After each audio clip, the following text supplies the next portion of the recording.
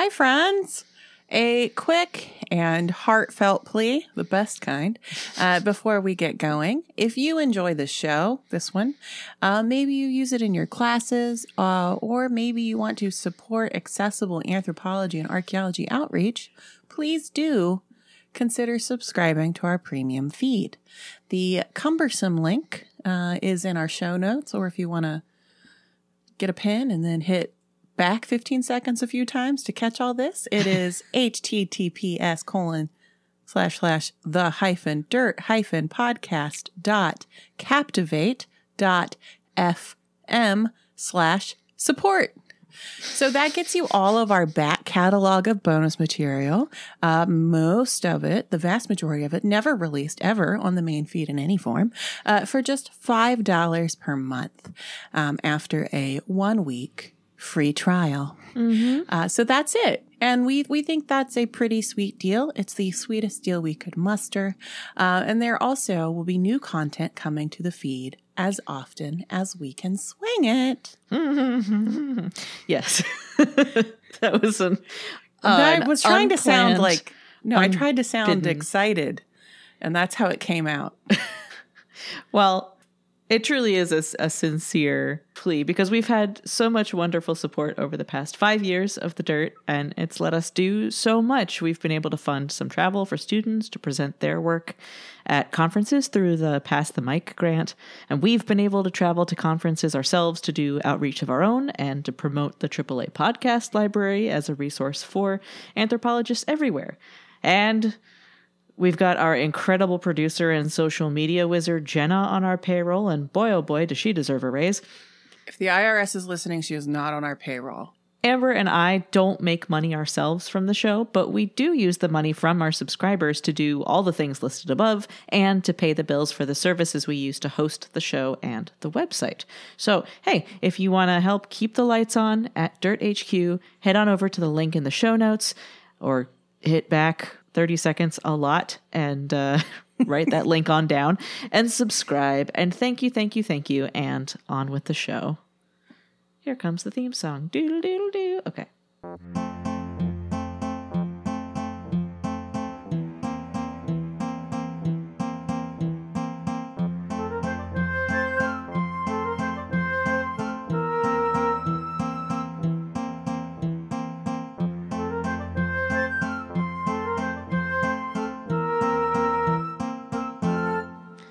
Hello, and welcome to The Dirt, a podcast about archaeology, anthropology, and our shared human past. I'm Anna. And I am Amber. That is so true. And this week, we're doing... Invalid. Yeah, this week we're having a tough time. We're doing a bit of a light lift episode because both of our actual day jobs are a little bit bananas right now. Or a lot of bit bananas. But it should still be interesting stuff because, Amber, I will be presenting you and the listeners with new olds. Well, that's no way to talk about people. New olds. That sounds like, oh, there we go. Okay. That sounds a lot like our former Patreon content category, Old News, where we do a roundup of recent developments and discoveries in archaeology, all of which is now available on our premium feed. For just $5 a month. No, this is a 1-week free trial. Yes.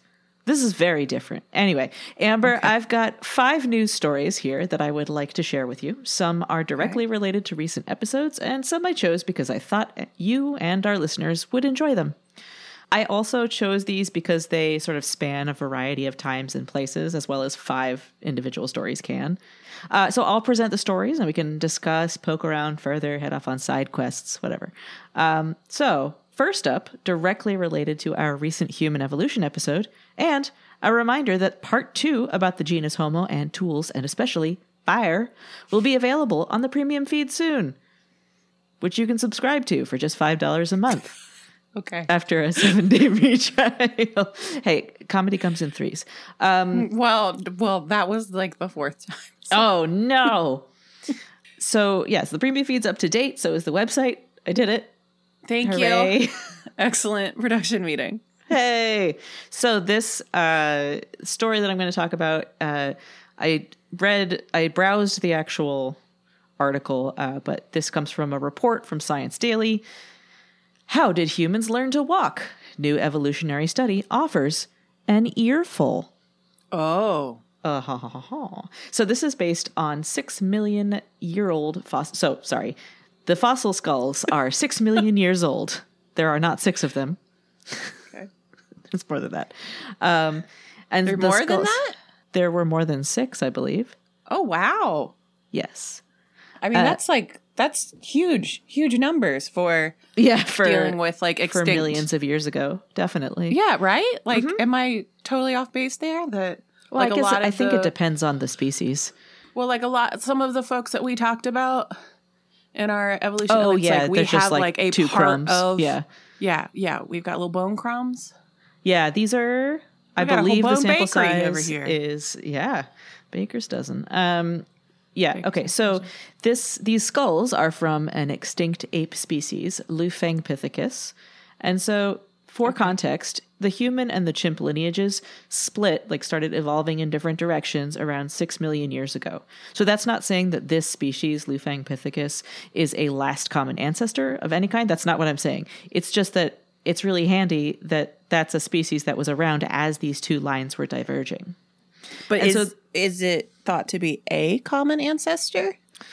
What's just doing the lifting there in that sentence? Last or common? Neither. Ancestor? I think the best I can say is that it's a relative of both us and chimps. Because I don't know exactly where in the split it goes, like if it is farther along the chimp line or if it's farther back and is an ancestor of both of our lineages. Because it's a species that was around for a while. Oh. But but is now extinct. So the reason I thought this was really cool is that usually in looking at anatomical evidence for when we evolved to walk, which is something that is studied, for lots and lots of fossil species of hominins and ancestors, it has to do with the shapes of leg, foot, and hip bones, as you might expect. So this is a cool approach because it's drawing on a totally different piece of anatomy. So researchers from NYU and the Institute of Vertebrate Paleontology and Paleoanthropology of the Chinese Academy of Sciences took CT scans of these fossil skulls, focusing on the inner ear, which is the part that has bones. So let's talk about ear anatomy real quick. Because you may be poking your ear and thinking, I got bones in there? You do. So your finger is in the outer ear. Yeah, don't put it in the inner ear. And then it's in your skull. Yeah, and the part that you hear with, that's the middle ear, yeah? The part you hear with is all of it. It all contributes, but the part eardrum is in the middle part? It's in the middle, yes. Yeah, that's why like an ear infection is otitis media, like where it's your middle ear. Yeah. Okay. Yeah. Okay, great. We're you know how I love to figure out where we are geographically. Yes. Well, geographically, we are beyond the eardrum, beyond the tympanum. So inside the bones. Okay. So, your semicircular canals are located in the skull between our brains and the external ear. So, if you are looking at an anatomy textbook, you'll see this chunk of bone called the auditory meatus. Looks like meatus, rhymes with wheatus, but no, it's meatus. In humans, and it's sometimes called a bulla in other animals. And so it's where, in humans, it's where the hammer, anvil, and stirrup live, the 3 tiny, tiny bones of our inner ear. And so the size and the shape of the semicircular canals can correlate with how mammals, including apes and humans, move around in their environment. And so the semicircular canal of a quadruped, who spends all their time on 4 legs and balances that way, like their center of gravity is oriented differently from someone who walks on 2 legs. Are the semicircular canals where my little ear rocks were when they fell out of when I got? Is that what I was? You know what I'm talking about? The little otoliths that affect balance, and like when I got vertigo two Saudi trips ago, and I had to do that like thing where I like rolled my head around 45 degrees at a time so they would settle back into place. Is that in the semicircular canals? That's a great question. The YouTube video I watched didn't cover that. I don't know the answer to that. I didn't prepare for this. I wasn't too interested at the time, but as I was really having one. Yeah, that does work. And but is that... I think that's what you're regulating is like you're kind of resetting your inner ear, which deals with balance. My little ear rock fell out of place, and I had to get it to float back down into the right place. That sounds sciencey. Like, that's yeah. Well, it had to like sink. It got out of because there's like fluid, and it got out of sync, and so it made me go all wibbly. And so I had to the information roll that my was head around. Getting to your brain about your balance and stuff was incorrect because of the composition of stuff in your inner ear. That's wibbly. You're wibbly. Okay, great. So if the size and shape of the semicircular canals correlates with how we move around, then by looking at the semicircular canals and comparing it to 4 legs versus 2 legs, you can... Convinced. Huh? I'm convinced. I'll be like, oh, this one, real dizzy. This was a dizzy one. No, you can... Dizzy little guy. You can get a sense of what that animal spent more of its time doing. Yeah. And so Terry Harrison, a New York University anthropologist and one of the paper's co-authors, says, quote, and there's a lot of jargon in what Terry says, so let me know if flag anything that you want me to break down, and I'll try. Or I might just break down. Okay, the first line is making me feel like you don't have a lot of faith in me. Later lines are where I'm concerned. So, quote, says Terry, our study points to a 3-step evolution of human bipedalism. First, nailed, so far, ding. I got it. Great. First, the earliest apes moved in the trees in a style that was most similar to aspects of the way that gibbons in Asia do today. So, sort of upright, but not really, because they're using their arms primarily, and then they're just kind of like, when they're staying still, they're on their little hind legs. But you ever see a gibbon walking on the ground? It's real goofy. They kind of do a sideways hop step, kind of. They don't. It's very. They line dance. They kind of like conga down on the ground. Second, continuing. Do they do quote, like a clap every 4th step? Yeah, and they doff their little grapevine clap. Doff your little cowboy hat. Second, ma'am, the last common ancestor of apes and humans was similar in its locomotor repertoire to Lufangpithecus, using a combination of climbing and clambering. Been there. Yeah. 4-limb suspension, arboreal bipedalism, and terrestrial quadrupedalism. What's a 4-limb suspension other than like something to like that you do with the 1 pound weights? I mean, kind of, but yeah, it is supporting your weight with your arms. Oh, okay. I don't know why I sound so disappointed, but no, it's like how is that a way that gorilla move? Like where they walk and they like up knuckle? In trees. No, suspension is hanging, like specifically, like terminologically, it refers to like arboreal, like in trees. So just like hang and reach. Yeah, not like swinging. That's not swinging. Not that's brachiation. Is that brachiating? Yeah. Okay. Yeah. So not swinging, but as you are walking with your hind feet along a branch, you're holding on to other things, like things above you to keep your balance. Okay. Yeah. Okay. So monkeys, not apes, have tails, and that's a big part of their. That was the thing. Have tails. They have tails. Yeah, but gibbons do not have tails. Correct. And so because they aren't monkeys. Yeah, and so they're apes. I mean, they're lesser apes, but they're it's fine. They're valid apes. Yeah, so they don't have that tail for balance, so they do that. So to break down the last part of what I just said, so 4-limb suspension is using your arms for balance, and then arboreal bipedalism is a common. It's like walking on branches, but as you're doing that, you are also using your arms. You, the gibbon, you, the ancient ape species, are using your arms to grab and hold on for balance. And then terrestrial quadrupedalism, when they are on the ground, they, as you were saying, they do what gorillas do. They support, they don't stride back foot to back foot, they use their hands as well.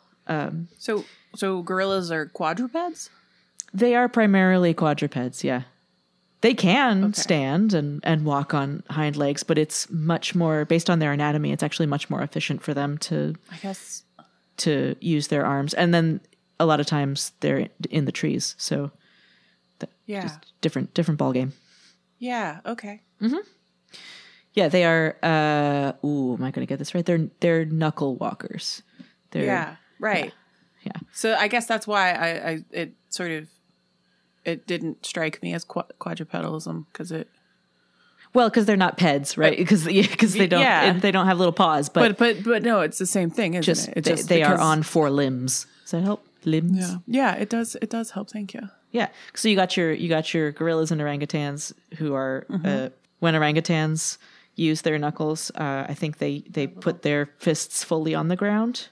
Knuckle down, and then gorillas and chimps, I think, primarily use the middle joint of the fingers to support them. So orangutans throw like good punches, and then safe punches, and gorillas, gorillas would still probably punch your face right off, but they'd break a finger, in the process. And baboons would just slap you because baboons walk. They walk palm palm down. Slappers? Yeah. They walk palm down. Okay, let me finish Terry's quote. Okay, yeah. Cooler global temperatures associated with the buildup of glacial ice sheets in the northern hemisphere approximately 3.2 million years ago correspond with an uptick in the rate of change of the inner ear bones. I subbed in inner ear bones because, Okay. And this may signal a rapid increase in the pace of ape and human locomotor evolution. Which doesn't mean they started moving more quickly. No, and it doesn't mean that they hopped on trains either. Yeah, okay. Okay. So what was your question? My question is about forelimb suspension, because I haven't let it go yet, as it were. So given what we're talking about. The question that I wrote down for myself here is feature or bug? Like, are we looking at, if we think about us as a single, like, instant in sort of deep time of evolutionary processes? Yes, great. Like, are we looking, are what gibbons do now and what they have done the whole time they've been gibboning, would they perhaps be seen as that sort of like mid step that feels like they're doing what they do, how they do it, and it works for them. But is this what we see as sort of like this? Because again, like falling into the trap of thinking about linear evolution, or at least like evolution towards something. Yeah. So if we're thinking about evolution from the point of quadrupedalism to bipedalism, like this is sort of a midpoint, even if it's not meant, even if it is. It's at point. But is that what we're looking like? Is that not what this really. is? No. Okay. No. So gibbons are incredibly, because it doesn't make a lot of sense to me what they do, and that they're like, because it seems like you're very limited by things that are not too limbs that are not too close together or too far apart. No. Okay. So here's through. the thing. Here's the thing that you're missing is that this forelimb suspension and this like arboreal walking. Is not their primary mode of locomotion. It's just something they're capable of. They can do it. So like they brachiate, they swing. They are incredible, like just acrobats, basically. And they have this incredible swingers? Like strength and precision in how they swing. But if they're just standing still, or they just kind of want to move over a little bit, they can step with they can step with their feet. But that's not how they. That's not their preference in how they get around. Okay. And listeners and Amber, not right now, but I encourage you to go look up some videos of gibbons, like in zoos or whatever, brachiating, because it's really something. It's so cool. like just how they move and like the speed and agility that they have. It's something that so yeah, to answer your question, it's not a midpoint because the point at which apes and monkeys diverged is way millions of years. No. I'm not saying they're like a missing link or something, but just like, is this sort of form of movement something that, like, if one were to look at like whatever is, 2 million years hence of gibbons, like is this something that sort of contributes to the ability to be bipedal? Yeah, a bit. Like that's kind of what I'm at. Like that's something that. But like, I think the thing that really determines what gibbons do is their environment.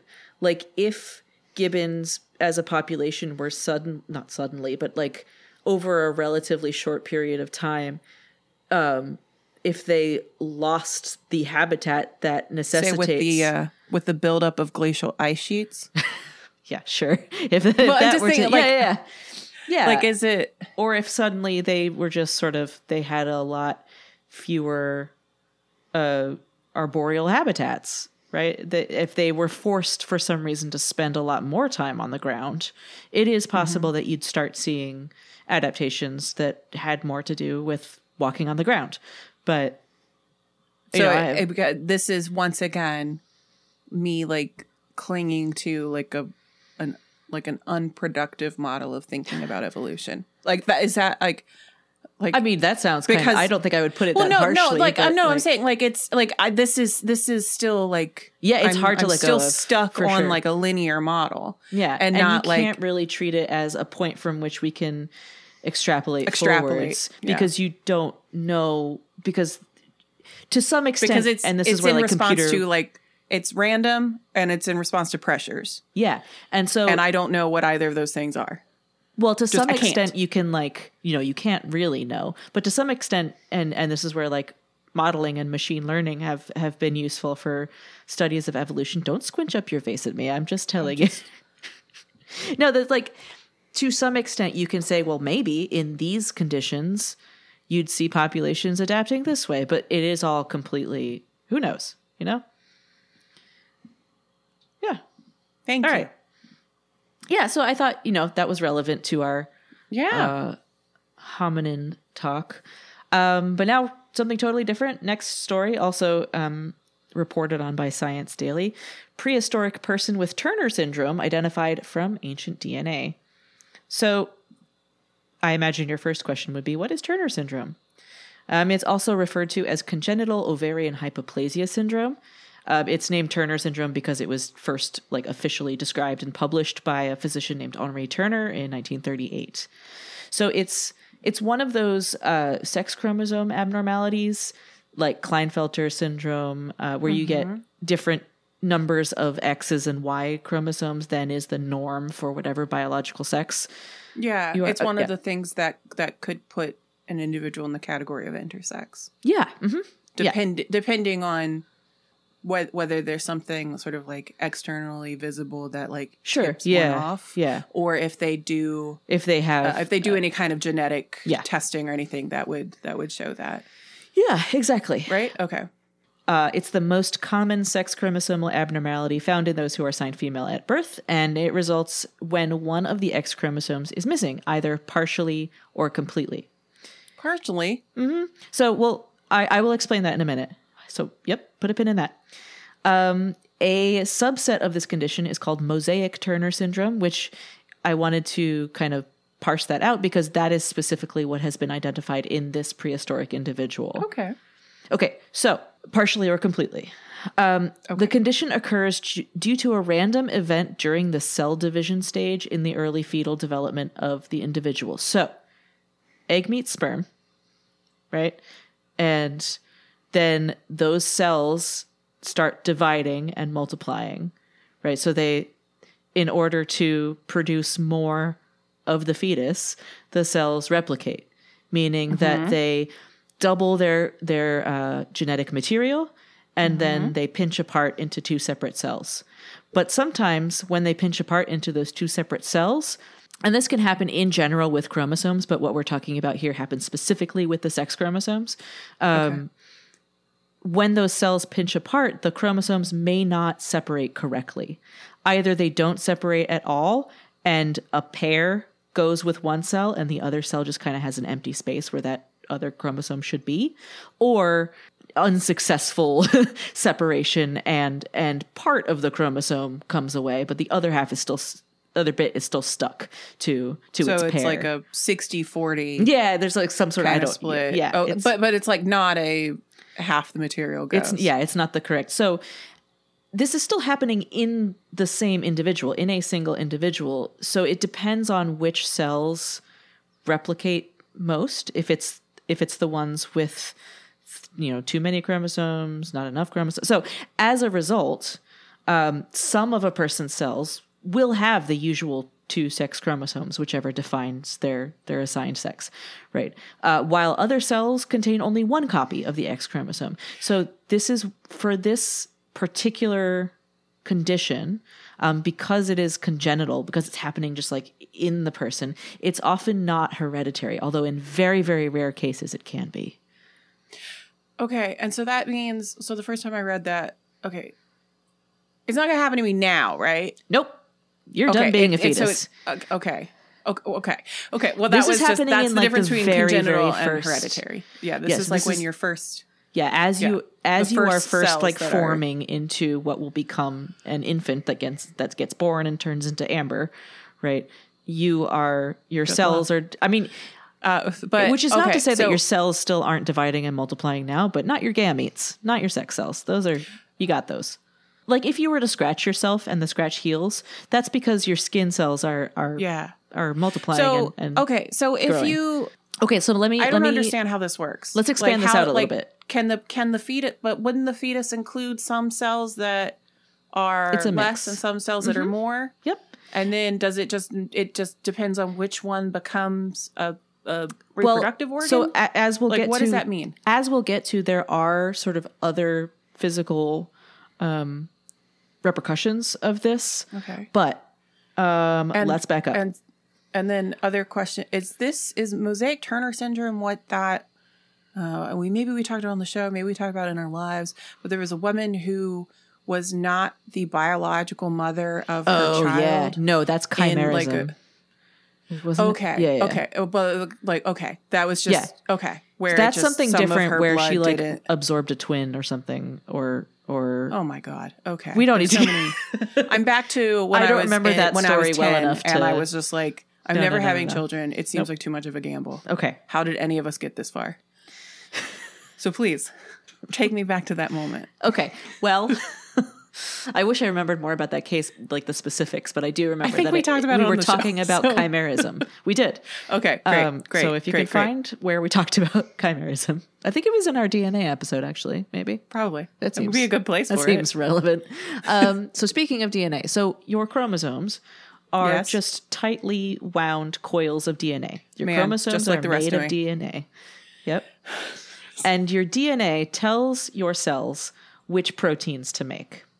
Which means that it tells your cells what kind of cells to build, right? Yes. So the proteins that are fit together according to your DNA instructions tells your liver cells to be liver cells, tells your heart cells to be heart cells, et cetera, right? It portions out all of the parts of you and puts it together. And as you grow, it sort of, develops into whatever traits your DNA says you have. But if your chromosomes have been damaged or affected by a partial split or an incomplete split, those directions for some of your cells are going to be faulty, or at least they're not going to produce the proteins that in the exact correct way that they need to. And this is like an embryonic thing. Yeah. Not like I'd use antioxidants to avoid that kind of thing. Yes. Right? I'm talking about like cell damage. Like it's no. It's like it's not damage. Like it's in the assembly. But it isn't. These people aren't broken. Sorry. No, I didn't mean to imply that. Oh, no. But I'm the talking damage about like itself. cells But- can be damaged like by Right, radiation exactly. but in Yeah, this case, like- it is not. It's not something happening to the cells. It's as the cells are building. The building instructions are not being interpreted correctly. Like is a really like clunky way of saying that, right? The proteins aren't being built the way that the original DNA blueprint said that they should be. Yeah. You slide the little paperboard thing at the back of the Billy bookcase in backwards. It still works. Oh, yeah. It just I've looks done that slightly every different. time I've built an IKEA Every bookshelf. time. Yeah. It's like, But it like still works. It isn't something that because if this were like I know that I'm not like apologizing anymore. Like if it were something that were like something that meant that the organism doesn't work anymore, then it can wouldn't mean be that viable. pieces of the organism are different in a way that could be harmful to the individual. Okay. If it happens early enough, if this happens early enough and affects the cells in a way that makes them just simply not work the way that their DNA originally said they should, yes, sometimes that individual just won't survive. But it doesn't become an individual. Just it does. Like, Yeah, it doesn't. Just like yes, a, it's not viable. non-starter. Yeah, but in this case, usually the individual like is born and grows up and just can have some health issues. So, speaking of that, the condition can have lots of different effects depending on the rest of a person's genetic makeup. So, like, there's so much other information in DNA. Like, this is only a tiny portion of it because if it's the sex chromosomes that are affected, it affects the sex characteristics. That is what the DNA inside the sex chromosomes does. So it has to do with things that happen to you after puberty, secondary sex characteristics, or the ability to get pregnant. There can also be other physical and cognitive differences. Again, because there are ride-alongs, right? So it's in the case of genetic information in our chromosomes, like sometimes a gene affects a single trait, and sometimes, for reasons we may or may not understand, a gene also affects some other traits. And so you see these kind of, the word mosaic comes up, like these mosaic effects of sort of knock-on effects of not having those chromosomes separated the way that they were meant to. So here's the news story.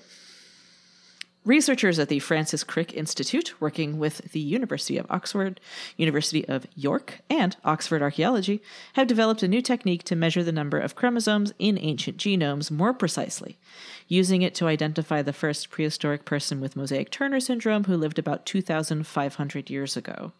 So basically, this method involves computer modeling, and basically it involves counting the number of copies of X and Y chromosomes in a given sample, because if that person had quote unquote normal chromosomal separation, then you should expect to see a certain spread of X versus Y chromosomes, and in a assigned female, you'll just see XX, but and then comparing that outcome to the predicted baseline. So what you would expect to see for someone who does not have Turner syndrome in those sex chromosomes. So basically it's sequencing the genetic information and testing it against a set of parameters to see, like, does it look like a quote unquote normal sex chromosome development, or does it look different? So the team used the new method to analyze ancient DNA from a large data set of individuals. There's this like collecting DNA from prehistoric Britain project where they got this data from, identifying 6 individuals with aneuploidies. So that's chromosomal abnormalities, aneuploidies, across 5 sites in Somerset, which I cannot say unless I say Somerset, Yorkshire, Oxford, and Lincolnshires. The individuals lived across a range of time periods from the Iron Age, that's 2,500 years ago, up to the post-medieval period, so about 250 years ago. And so they identified 5 people who had sex chromosomes which fell outside of the XX or XY categories. And the interesting line, at the end was, all were buried according to their society's customs, although no possessions were found with them to shed more light on their lives. So does this tell us anything about these people's lives? No, but it tells us about their bodies. It tells us about their possible health conditions, that kind of thing. I wish there were more information so that we could know more about their lives and whether this impacted them socially, but for all we know, nobody knew. Yeah. Yeah. That's how I reacted to the story too. It's like, oh. All right. Nice. This next one thank you for sharing that. Oh yeah, sure. I look forward to learning more about it. I didn't read all too deeply into it, but I had to learn about Turner syndrome real quick. So hopefully I explained it in a way that was sort of cohesive. So next one, it's dogs. Dogs. And there's pictures. Don't scroll down yet, though. Okay. You're not going to tell me about a dog that died, are you? I mean, by default, these are medieval dogs, so they're fine. Dogs in the Middle Ages. What medieval writing tells us about our ancestors' pets. So, obviously, I'm going to talk about dogs at the slightest whiff of an opportunity. But I will say up front that the conclusions of this were, it's about the same. Some people love dogs. Some people didn't care, Oh, but gosh.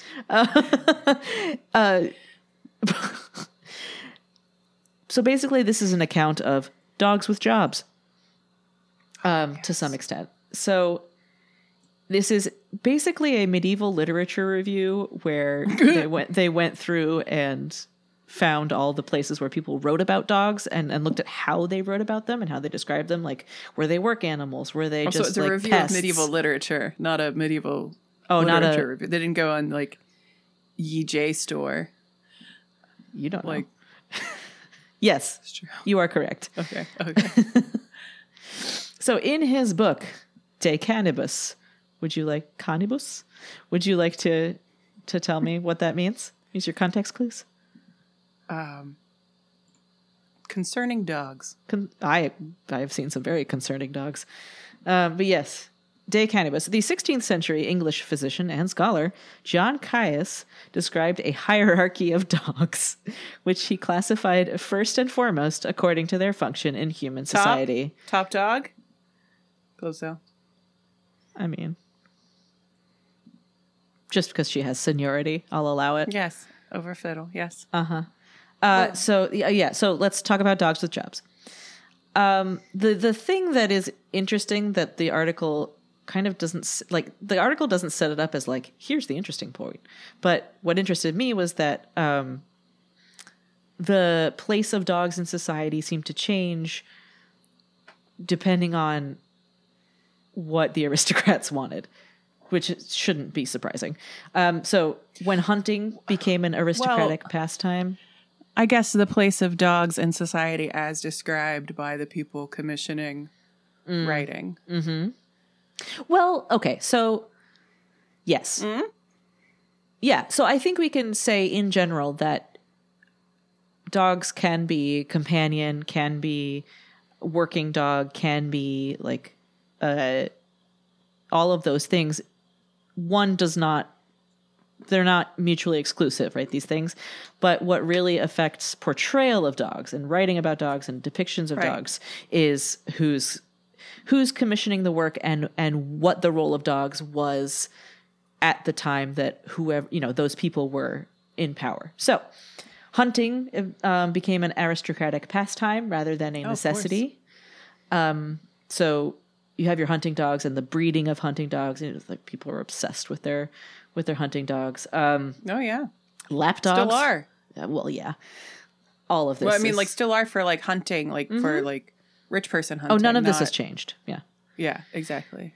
Lap dogs also became a status symbol. Dogs in general became a status symbol. So dogs in the Bible, there's only a few mentions of dogs, and they are mentioned as pests or disgusting creatures. Like as a dog returns to his own vomit is the. I just thought like, oh, like Argus. And then I was like, that's not That's a different Bible. The Bible by Homer. Homer's Bible. Yeah. So in the Bible, dogs are not popular, but by the medieval period, symbolically, dogs had become much more associated with loyalty or devotion, and especially as it concerns marriage. So like you'll often see husband and wife portraits, and then there's a dog. Like whether or not the couple had a dog, the dog itself symbolizes like this is a loyal, devoted marriage. Like a Fido for Fidelis. I am faithful. Yeah. So it's not just millennials dressing their dogs up. Medieval people did too. I want you to scroll down to the two images I've provided. These are not dogs. Yes, that is a dog. I know it looks like a cat. It looks like a lion. Well, one looks like a little lamb, and then the other one looks like a mushushu, like the little like dragon, little like long-legged dragon guys on like in Mesopotamian art. Yeah. That is an ugly dog. Look, that's a chupacabra. I know. They look like someone described a dog to the artist. This person has never seen a dog. But the point the thing I want you to look at, apart from the fact dog truther, that this dog, like not all medieval depictions of dogs are totally off. Like there's my tattoo. That's Celtic style, although. Anyway, look at his little coat. I want you to look at his little coat. And then the other one, he doesn't have a coat, but he does have a very fancy collar that a noblewoman is holding on to and going, no. It's like, stop. And he's just like, let me at him. He never listens to me. Let me at him. Stop it. He's usually so gentle. He's so sweet. So yeah, those images are from the Devonshire hunting tapestry, which is housed at the Victoria and Albert Museum. Oh, God. We don't have to go into that.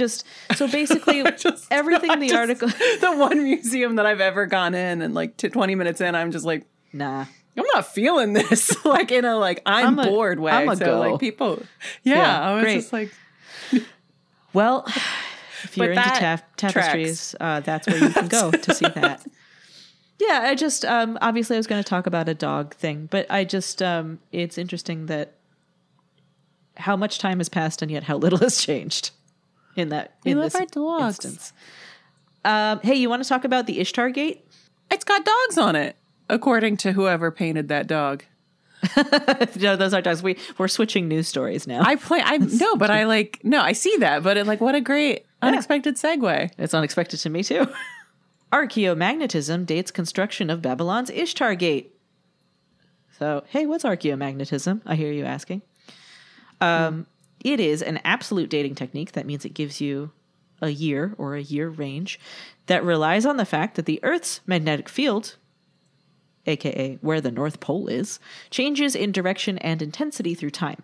And certain archaeological features preserve evidence of the pole's location at specific times. So, for example, a hearth made from clay. So clay typically contains iron minerals that when they are fired, so when they're subjected to intense heat, become remagnetized parallel with the Earth's poles at that time. Like at that moment in time, they get fixed in their direction. So if you sample and measure very carefully and correctly, you can figure out how the alignment of the particles match up to a known past location of North Pole. So you can get a rough sense, I say rough sense, but you can actually get a pretty close sense of when in time something happens if you have the material that can be dated using archaeomagnetism. And there's a little Mushushu. Right. Yeah, from the Ishtar Gate. From the Ishtar Gate with his he needs a toenail trim. Oh, I know. I hear him clicking across the linoleum. Yeah. But yeah, see? I told you. It's that dog. It's that dog. So where's the Ishtar Gate and what is it? The Ishtar Gate is in the Berlin Museum, the Pergamon Museum. Where was it meant to be? Oh, well, it was meant to be at the Ishtar Gate of Babylon, a specific gate of the city of Babylon, named for the goddess Ishtar, and it was a primary entry point for the procession of Nabu, Marduk, for the Akitu festival, the New Year's festival, that like a version of which is still celebrated by Assyrian communities today. I That's believe. what it is. Yes. Yeah. Yes. So like Assyrian New Year lines right. up with the That's Akitu festival of the Neo-Babylonian period. Okay. Well, That's all I got. But it's in Berlin now and you can't see it because it's currently being remodeled. So sorry, everyone, you can't see it. Yep. For like 4 years. Well, it's a beautiful Do you want to know shade anything of. else? Well, I'm gonna explain some other things. Oh, you have an answer. Because I do have an answer to the question I asked you, but I wanted to give you a chance to just rattle off some things off the dome. So Great. there has been some controversy about when it was built, as it relates to certain other sort of big events in the area of Babylon. A specific one. A real specific one. So yeah. The iconic glazed brick edifice, beautiful shade of blue. Well, sort of multiple shades of blue. It's like faience, yeah? Yeah. Which King Nebuchadnezzar II ordered to be built and decorated with wild bulls and Mashushu dragons. It's a dog. While ruling the Babylonian Empire from 605 to 562 BCE, was constructed in 3 phases and served as the entrance to the ancient city of Babylon, which was located in southern Mesopotamia. Okay, so it was thought to have been built to commemorate the conquest of Jerusalem, but that timing had been debated until now. So I will say N equals very small because archaeologists collected tiny samples from 5 of the fired mud bricks from the Ishtar Gate. But I think they made sure to sample across the different phases of construction. Still, 5 samples is small. Spread across the 3 phases, and they measured the geomagnetic fields of each one. So this new analysis, because it wasn't clear if, like, Nebuchadnezzar II ordered it to be built, but then it wasn't clear if he was still alive when it was finished, if there were any like gaps in when it was being built. You know, the whole process wasn't the resolution of our picture of the whole process wasn't very clear. But the new analysis determined that there were no significant chronological gaps between each construction phase, and that the gate complex was constructed sometime after the Babylonian conquest of Jerusalem that took place in 586 BCE. So during that event, the Babylonians destroyed Solomon's temple, also known as the First Temple, burned down the city, and exiled the Jews to southern Mesopotamia. So the researchers concluded that because all of the magnetic field measurements in the 5 bricks were similar, the reconstructions were executed around the same time, 583 BCE, according to the study. And so that's during the reign of Nebuchadnezzar II, indicating that the king was alive at the gate's completion. So, like, there was all this debate. But it doesn't speak to, like, the motivation. Nope. It basically confirms half of the story. It's like Nebuchadnezzar ordered this to be built, and it was built during his reign. Right. And I guess I'm sure people who know more about this than I do would be able to explain why that indicates that it's because of, like, it's to commemorate the sacking of Jerusalem. But I don't know. But at least we know that it happened after, like, it's after Jerusalem, like, the temple was destroyed. Well, but I thought the question was, like, not if it happened after the temple was destroyed, but did it happen while Nebuchadnezzar was even alive? Yeah, and I mean, and which is the like answer the bigger, seems to be yes, because it just would have happened after the sack of Jerusalem. Yep. So yeah, I just I wanted to more highlight the method than the story, but well, you know, but that's what our last one's about poop. Great. But not exactly. So, DNA from preserved feces reveals ancient Japanese gut environment. Gosh. Yeah, and so what I want to say up top is really the I think the research question seems to have been, like, were a lot of the gut flora, bacteria, microbes, were the things that you find in our guts now, were those things present in these ancient populations? Like how much overlap is there? Like how much of these are sort of newish inhabitants of our gut biome, and to what extent might people have been suffering from the same ailments? So in this study, researchers analyzed genetic traces left behind in 4 coprolites. Again, small sample size. Collected at Japan's Torihama Shell Mound Archaeological Site to assess what details of the ancient people's lives could be ascertained from these samples. Listeners in Amber, perhaps your next question is what mine was. Torihama what? Great news. Here we go. The Torihama Shell Mound is a shell midden and remains of an early Jomon period settlement located in the Hokuriku region of Japan, which is sort of northern coastline of the middle of the main island of Japan. So it's a waterlogged midden site that was occupied mainly from the incipient Jomon period to the early Jomon period. So that's from 12,000 to 5,000 years ago, or 10,000 to 3,000 BCE. So these are hunter-gatherers. Mm-hmm. And so the fecal samples themselves were kind of on the later end of that, between 5,500 and 7,000 years old, dating back to the island chain's early Jomon period. So that's pretty old for DNA, and it was kind of fragmented, but researchers were still able to get a sense of what microbes might have been around in these populations. So if you click on the link, Amber, that's there, and get a look at the chart that is at the top of the page. Tree scale. What? Can you please explain what this horrible diagram is? I hate it. What is this? What's this do? It is a visual. It's a visual readout of the genetic information and the interrelatedness of those branching bacteria. Things? Yeah, so they're is stuff branching. They're phylogenetic trees. So it's like saying like this is related to this is related to this. It's not necessarily important for our purposes. But I just don't understand what it's trying to do. Like it's so beyond. It looks like an iris, like the iris of someone's eye. It does. Like for listeners. So the amount that the spikes. So there are spikes coming out of the radial parts. The amount of spikes, like the amount that the spikes extend upwards or outwards rather, is how abundant they were. So like the radius. Yeah. Like the length of a given spike, is that like how much of something it is? The percentage in the overall sample. Yeah. And then, so there are some bacteria that are really, really abundant, and there are some that are just like, well, they were there, but not a lot.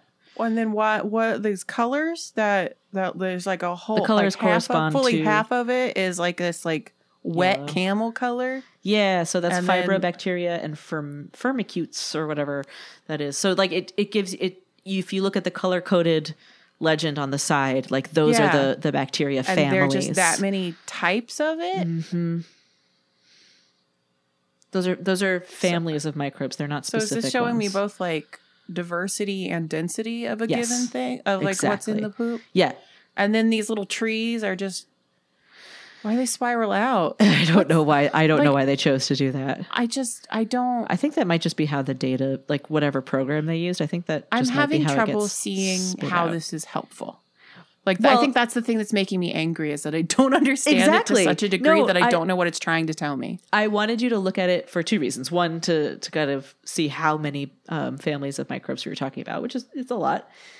But yeah, also to talk about that image, because that is one of the things about the things that get like rub me the wrong way about how articles could be so much more accessible is if you didn't by not put having things, this. Yeah, if you didn't put things in a visual format that you have to have like 3 years of grad school to understand. Oh, so it was that year because I quit at my second. Like if I'd stuck around for another one, okay. And also 0.2% abundance is around the whole thing. So what does that mean? If the spikes go past that, they are greater than 0.2% abundance within the entire sample. That's like, does that mean something? It means it's more than the other stuff. You know, But like, I'm not mad at you, Anna. Are you just disappointed? I don't know. I think I'm having a profoundly American response that I'm seeing something I don't understand and it makes me angry. Yeah. I mean, it's the same thing as not same, but it's similar to when researchers have looked at like samples from Roman latrines and stuff and been like, everybody had whipworm. Ugh. Well, that I can deal with. Yeah, no, but what I'm saying is I wish it was presented in a way that, yeah, and you know, the great news. They could release this could have been a great article entitled, "What's all this crap?" The great news is that the article itself is not behind a paywall, so I can link that. I thought the great news was going to be that the contact information for the authors is there, which is what I saw next, and I'd be like, "How dare you!" But they also tested for like genetic remnants of the foods that they were eating. Like this was the interesting part, right? So there was salmon, red beans. Great. Oh yeah. Delicious. Going great so far. Yeah. So they end the article saying, here are the applications for this method. So they haven't really, based on our alignment results, we could estimate the existence of microbes and host viral coexistence in the human gut environment comparable to that in present-day humans. So, like, human gut flora has not changed substantially in that area, I suppose, in that part of the world since, 5,000 years ago. So we learned something. Anyway, I'll put the link to the full article. And if you're somebody who understands this graph, I understand like 0.2% of it. I have 0.2% understanding abundance. If you are listening to this and you're like, this sounds familiar, and it looks like something that you have made, can you tell me why you did that? Yeah. Thank you. thedirtpodcast@gmail.com, because I sure can't explain it. And could you have the subject line be like, "It's okay, Amber"? I could really use an email like that. Actually, I want to say shout out to folks who have emailed us recently. I'm not gonna. You're so nice. You're all so nice, and also thank you to the person who sent in the Homo habilis related company name. It was like Homo habilis construction. I'm remembering it poorly because I don't have it pulled up, but. They're like, I thought you'd get a kick out of this. And indeed, I did. Exceptional, workmanship since a million years ago or whatever. Yeah. Oh, man. Yeah, it was good. It was good. Yeah, thank you. They should include that in, the guides to, alt-act jobs. Post-act jobs. Yeah. You could have a business that makes anthropologists who see it go, yeah, which, Hey, we need it. No, thank you for sharing these with me. Sure. Even though I got really mad about, I'm sorry that I've gotten angry, confused. I mean, really, this is art imitates life over here. I'm slightly sweaty after that. I just wanted a resting graph. Well, you never have to look at it ever again. Yeah, I hope this was interesting for people. I hope, full disclosure, I am currently in the middle of a really particularly gnarly long COVID flare up, which makes my brain not work so good. And I really hope that the way I explained things for most of this was I useful. It. Okay, great. And I hope that if nothing else, listeners, I have normalized not knowing things. Yeah. And asking, expressing. Well, I expressed positively, but I don't understand. Help me understand. A whole range of response emotions. Yeah. We really, I'm going to the airport to go punch that PI in the face for making this graph. Oh, I thought you were going to say it was the feedback kiosks at the airport that are like, how was your experience? Frowny face. Or the ones in the bathroom where you can be like, oh, fine, I guess. I just had to pee and then I peed. I feel better now. Smiley face. Yeah, well, listeners, we hope that this episode has left you with a smiley face, or at least the one that's just kind of like, huh. Yeah, punch the one in the middle. It's fine. Yeah, it's fine. Yeah. And thank you so much for listening. And hey, consider signing up for that premium. There's so much back there. There's so much back there. And also, it helps us an awful lot. It sure does. Yeah, it helps us keep the show going. It sure does. Because it costs money to do that. And even though we don't make money. Does. Yup. Anyway, thank you. We love you. Bye. Goodbye.